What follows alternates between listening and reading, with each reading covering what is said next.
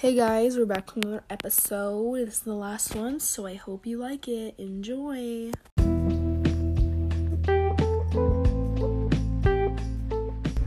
Our solution is ultimately the way to go. Plastic straws are very dangerous to sea turtles and other animals, being that they break down into small, little, tiny pieces that can be ingested by them. Due to their small size, straws are often mistaken for food by animals, and because of their round shape, straws can cause suffocation and death to animals. In at least one instance, the stomach of a penguin had holes in it made by plastic straws, so plastic straws harm wildlife. Sea turtles mistake plastic waste for viable food sources, sometimes causing blockages in their digestive system.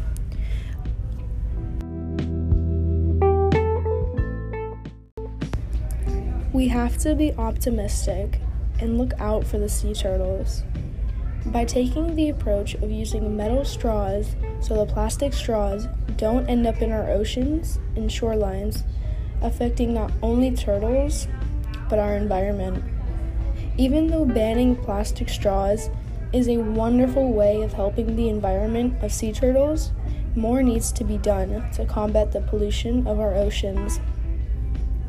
We should aim to have sea turtles enjoy the room by room and without having to worry about them getting hurt.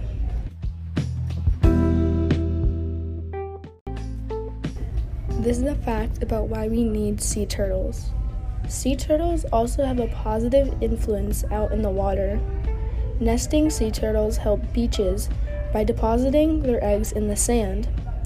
Eggshells and unhatched eggs left on the beach provide important nutrients and nourish dune vegetation, such as beach grasses, which stabilize dunes and help to prevent coastal erosion.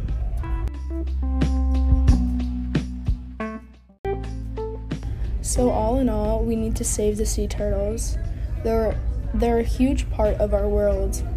It's not something we can just throw away and bring back like we want. They're actually beings that live on this earth.